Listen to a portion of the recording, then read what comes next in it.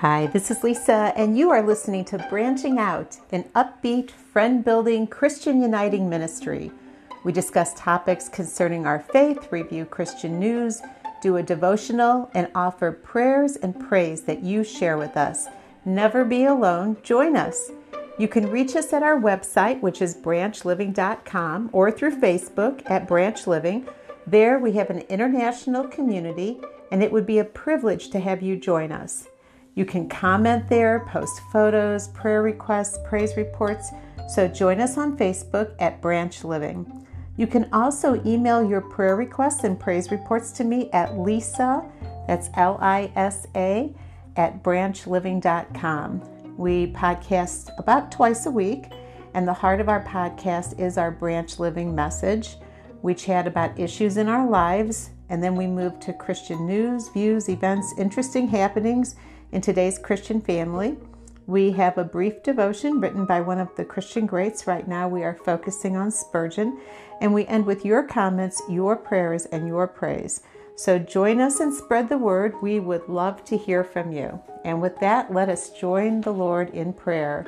Heavenly Father, we thank you for this day. We thank you for this time set apart where we can focus on your message and on your word. And we can unite together and think about the issues that are important in our Christian faith, this time away from all the noise in the world. We ask you to be with each one of us today and as we go about our week, but especially, Lord, illumine our thoughts to your Holy Spirit. We pray this in your name. Amen. So today, rather than starting off with the Branch Living message, I am going to start off with a blog that I read because I think it kind of nicely moves into the message today. And the blog is from a website called thekingandhiskingdom.com. And the title of this particular blog, and it is uncategorized, so I can't tell you who it is from, but you can see it there. And it is dated on March 5th. And the name of it is The King and His Kingdom. Again, that's the name of the blog. And the article is The Powerlessness of Positive Thinking. I'm going to say that again, the powerlessness of positive thinking. And I just found this to be so interesting because I've talked to people about, things like the Optimist clubs and other clubs, and they're wonderful in terms of what they do in communities. But always ask, what is the why behind the optimism they have? Why are they optimistic? Because it's one thing to feel very positive about the future, but that positivity really needs to be rooted in something. And with those discussions and those thoughts, that led me to just really appreciating the way that this blog is written. The world has always been a scary place, even before the events of the past year. We have always faced challenges, both as a society and as individuals. One popular philosophy for dealing with these challenges has been positive thinking. Just find a silver lining in whatever situation you're facing. Always take the optimistic approach. Just have a good attitude and choose to be happy. While Norman Vincent Peale wrote a book called The Power of Positive Thinking, I'm talking about a much broader idea of positive thinking that appeared in most self-help books, both Christian and secular. Positivity and optimism appeal to secular audiences, but they can be equally appealing to Christians if you slap a verse on them like Philippians 4:4, rejoice in the Lord always. Again, I say rejoice. And I'm going to pause there and just say I do think that that is a very valid critique of how many Christians move secular ideas and secular philosophy into the church, because we can create a bridge with Scripture often. And instead of letting Scripture be kind of the launching pad to the thought, we back into Scripture by taking the thought into Christianity. And that is always a dangerous path, and one that we should all be on guard for. So going back to this positive thinking, this brand of positivity is a counterfeit version of the hope, joy, and peace found in Christ, but it can be hard to tell the difference. In optimistic times, that is. I have not seen a lot of cheap positivity online these days. Most people are actively complaining about what a terrible year we have all had.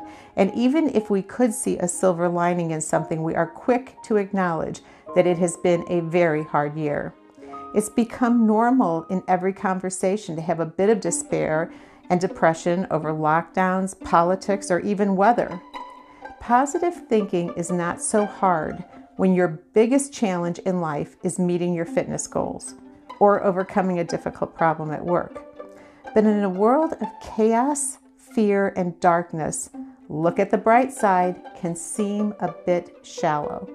To someone who is tired of being stuck at home, it is just annoying. To someone who has lost a loved one, it is just plain insensitive. And that is how the fires of hardship separate paper-thin, positive thinking from rock-solid gospel hope. I'm going to say that again. And that is how the fires of hardship separate paper-thin, positive thinking from rock-solid gospel hope. Positive thinking says if you just dig deeper enough in yourself, you will find strength to conquer anything. The gospel says when you have no strength left, God will sustain you. Positive thinking looks to goodness in creation to solve immediate problems. The gospel looks to the Creator to solve eternal problems. Positive thinking holds up in everyday struggles when the deepest and darkest times offer very little. The gospel, however, shines brighter than ever in deep darkness. So let me say that again. Positive thinking holds up in everyday struggles, but not in the deepest and darkest times when they offer very little. The gospel, however, shines brighter than ever in the deep darkness. When the world is so weighted down with anxiety, weariness, and despair, it can feel insensitive to be cheerful and hopeful. And if we are cheerful and hopeful because our circumstances are better than our neighbors, well, that's just plain insensitive. But if we are hopeful because we have a firm faith in a good and just God, that is not just fluffy optimism. Instead of choosing between optimism and pessimism, we can have joyful realism. We can acknowledge grief and yet hope in Christ. We can weep with those who weep and yet rejoice in Christ. We can be of good cheer in the midst of trials, knowing that our Savior has overcome the world. We can mourn and grieve death and sickness, and yet place our firm hope in an eternal inheritance better than anything we have in this life. In a sense, the gospel is positivity on steroids, because the positive fact of goodness God infinitely outweighs the negativity of anything in this world. So I'm going to say that again. In a sense, the gospel is positivity on steroids, because the positive fact of the goodness of God infinitely outweighs the negativity of evil in the world. And knowing His infinite goodness frees us to fully acknowledge the evil of the world instead of pretending it's not there.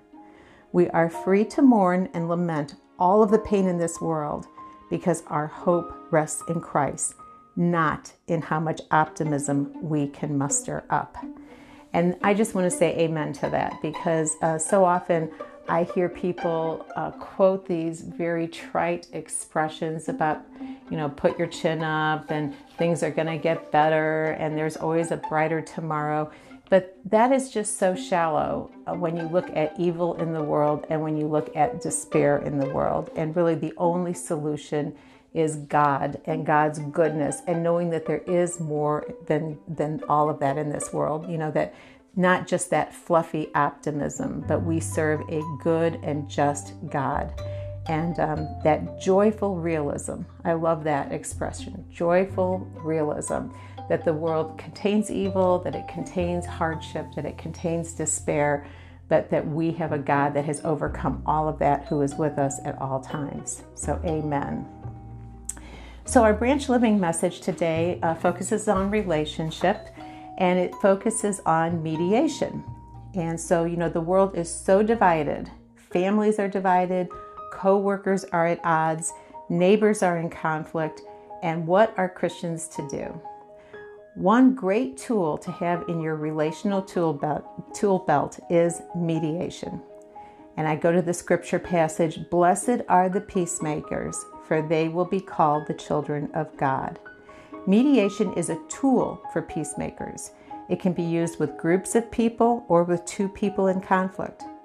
One cautionary note, mediation is only effective when people feel safe, when they are honest, and when they want a fair and good solution. If one or more parties truly seeks to do harm to another person or is manipulative, mediation is not the right tool. Joanne Preston is the author of a book that's going to be out soon called Lead the Way in 5 Minutes a Day, and she outlines steps to use when mediating two people in conflict, and here are the steps that she suggests. The first one is to set the stage. Be clear that the conflict cannot continue and that the two parties are the only ones that can fix it. The mediator should state something like, "I believe you can fix this, and I'm going to do my best to help you." So again, you don't get involved in the conflict. You are simply there to be able to bring the sides together, and they have to come up with the solutions. Number 2, establish clear ground rules.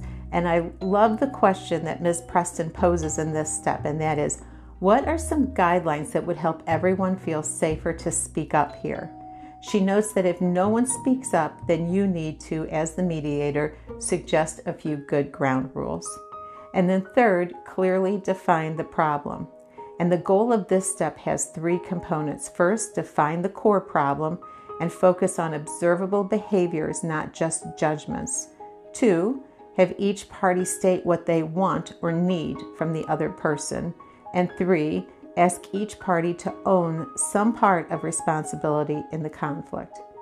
Preston notes that as discussion progresses, listen for and give voice to common ground.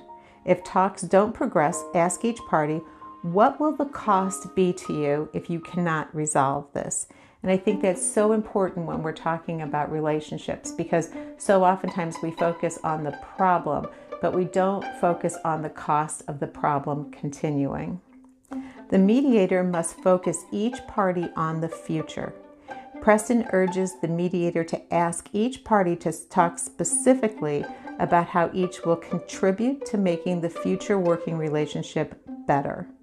The parties don't have to agree to like each other, but they do have to agree on how they will treat each other and how they will act in each other's presence. So again, this is good at work, but these are also good in friendships, in churches, in a variety of environments, because so often what happens when two people are at loggerheads and at odds, it spreads into the rest of the church, it spreads into the rest of the family, it spreads into the rest of the group.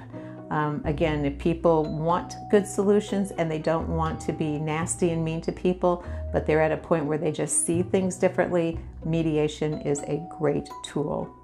Lastly, Preston states, close the loop. Have each party state in specific terms what they will do in the future. Don't deal in generalities.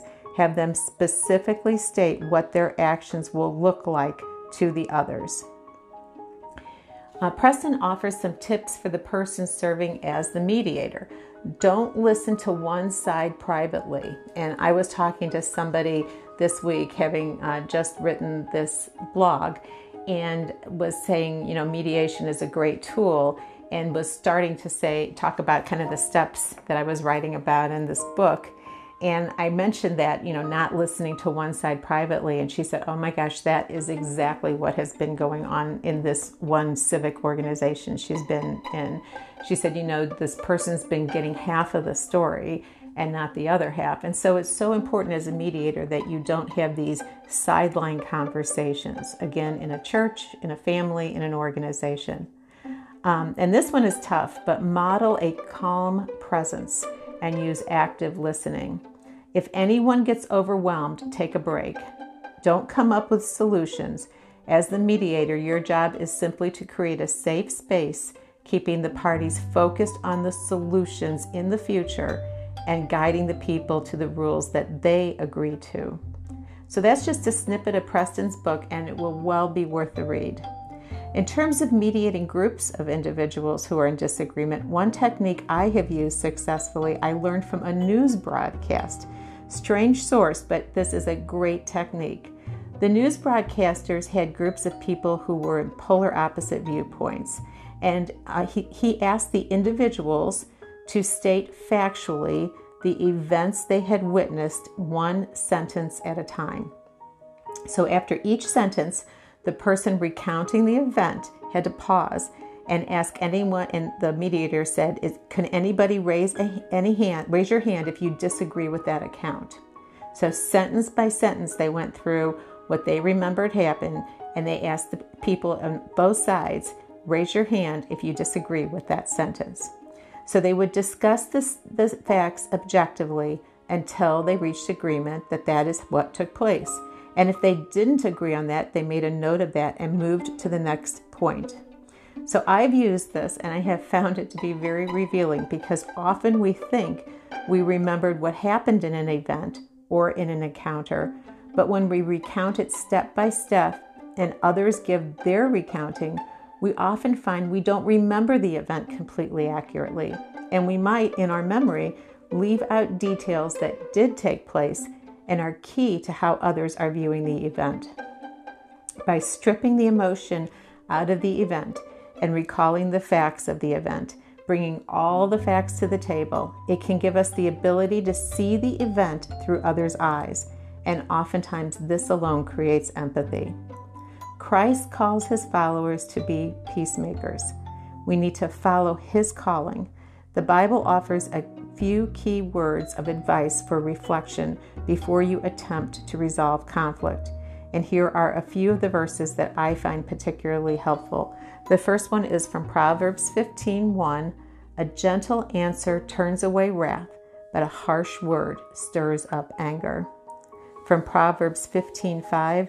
The soothing tongue is a tree of life, but a perverse tongue crushes the spirit. From Proverbs 15:18, a hot-tempered person stirs up conflict, but the one who is patient calms a quarrel. So I think this is a clear calling for us to be God's presence and to be peacemakers in this world in as much as that is possible. So amen to that. I'm going to move now to our devotion today. And again, we are reading from Spurgeon. And the scripture passage is from Acts 14:22. We must, through much tribulation, enter in the kingdom of God. God's people have their trials. It was never designed by God when he chose his people that they should be an untried people. They were chosen in the furnace of affliction. They were never chosen to worldly peace and earthly joy. Freedom from sickness and the pains of mortality was never promised to them.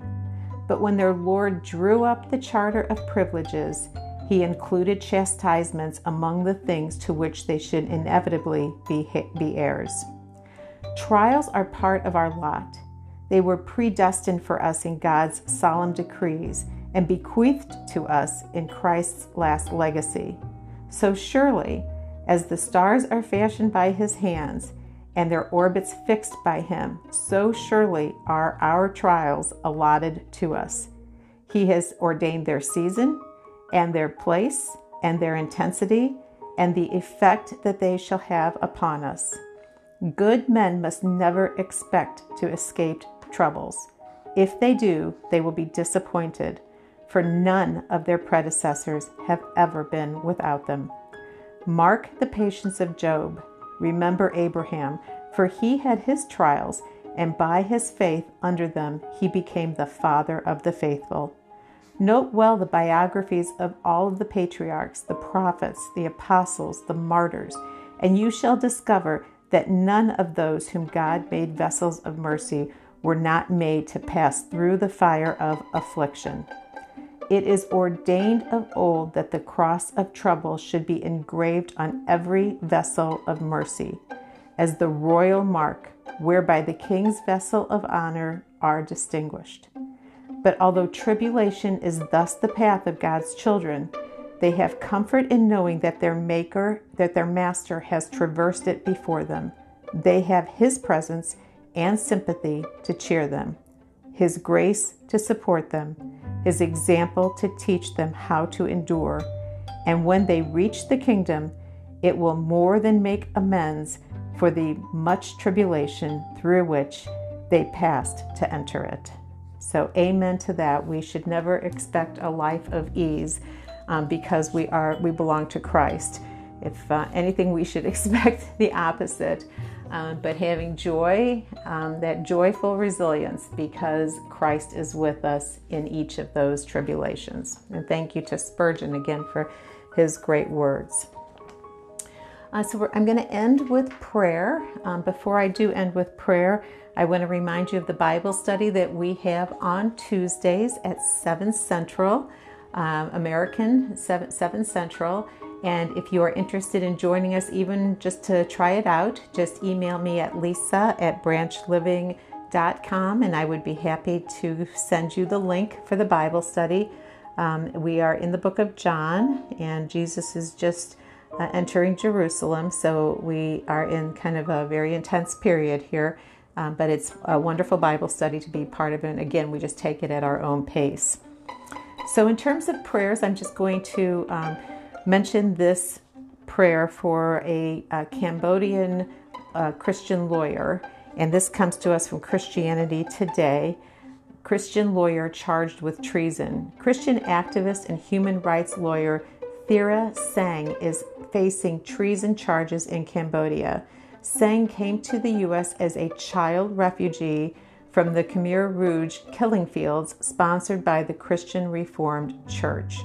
She converted to Christianity in America, translated the Bible into Khmer, and returned to Cambodia to work toward Christian vision of justice and reconciliation. She has criticized the Prime Minister and supported a pro-democracy party which was banned in 2017. She is one of more than 60 activists charged. Most have fled the country, but Sang is staying to fight. So we must lift these great Christian heroes up in prayer.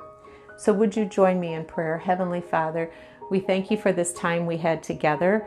We thank you for reminding us that you are the source of our joy and you are the source of our optimism, that we are going to face trials and tribulations, but that we should have joyful resiliency as we pass through them, knowing that the kingdom ahead will remove those terrible tribulations, will remove those times of trial, that you will wipe every tear, and that this will all be to the betterment of our character and to the joy of the kingdom ahead.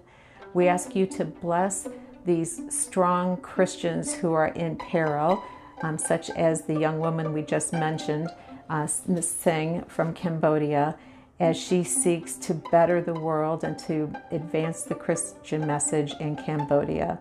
We ask you to be with all of the Christians who are facing these times of tribulation, and we ask you to be with each of us to represent our faith well and to do our part in leading people to you. We pray this in your name. Amen. So it's been a pleasure again to be with you today. And until we get together again, stay close to God, stay in touch, and I will chat with you again soon.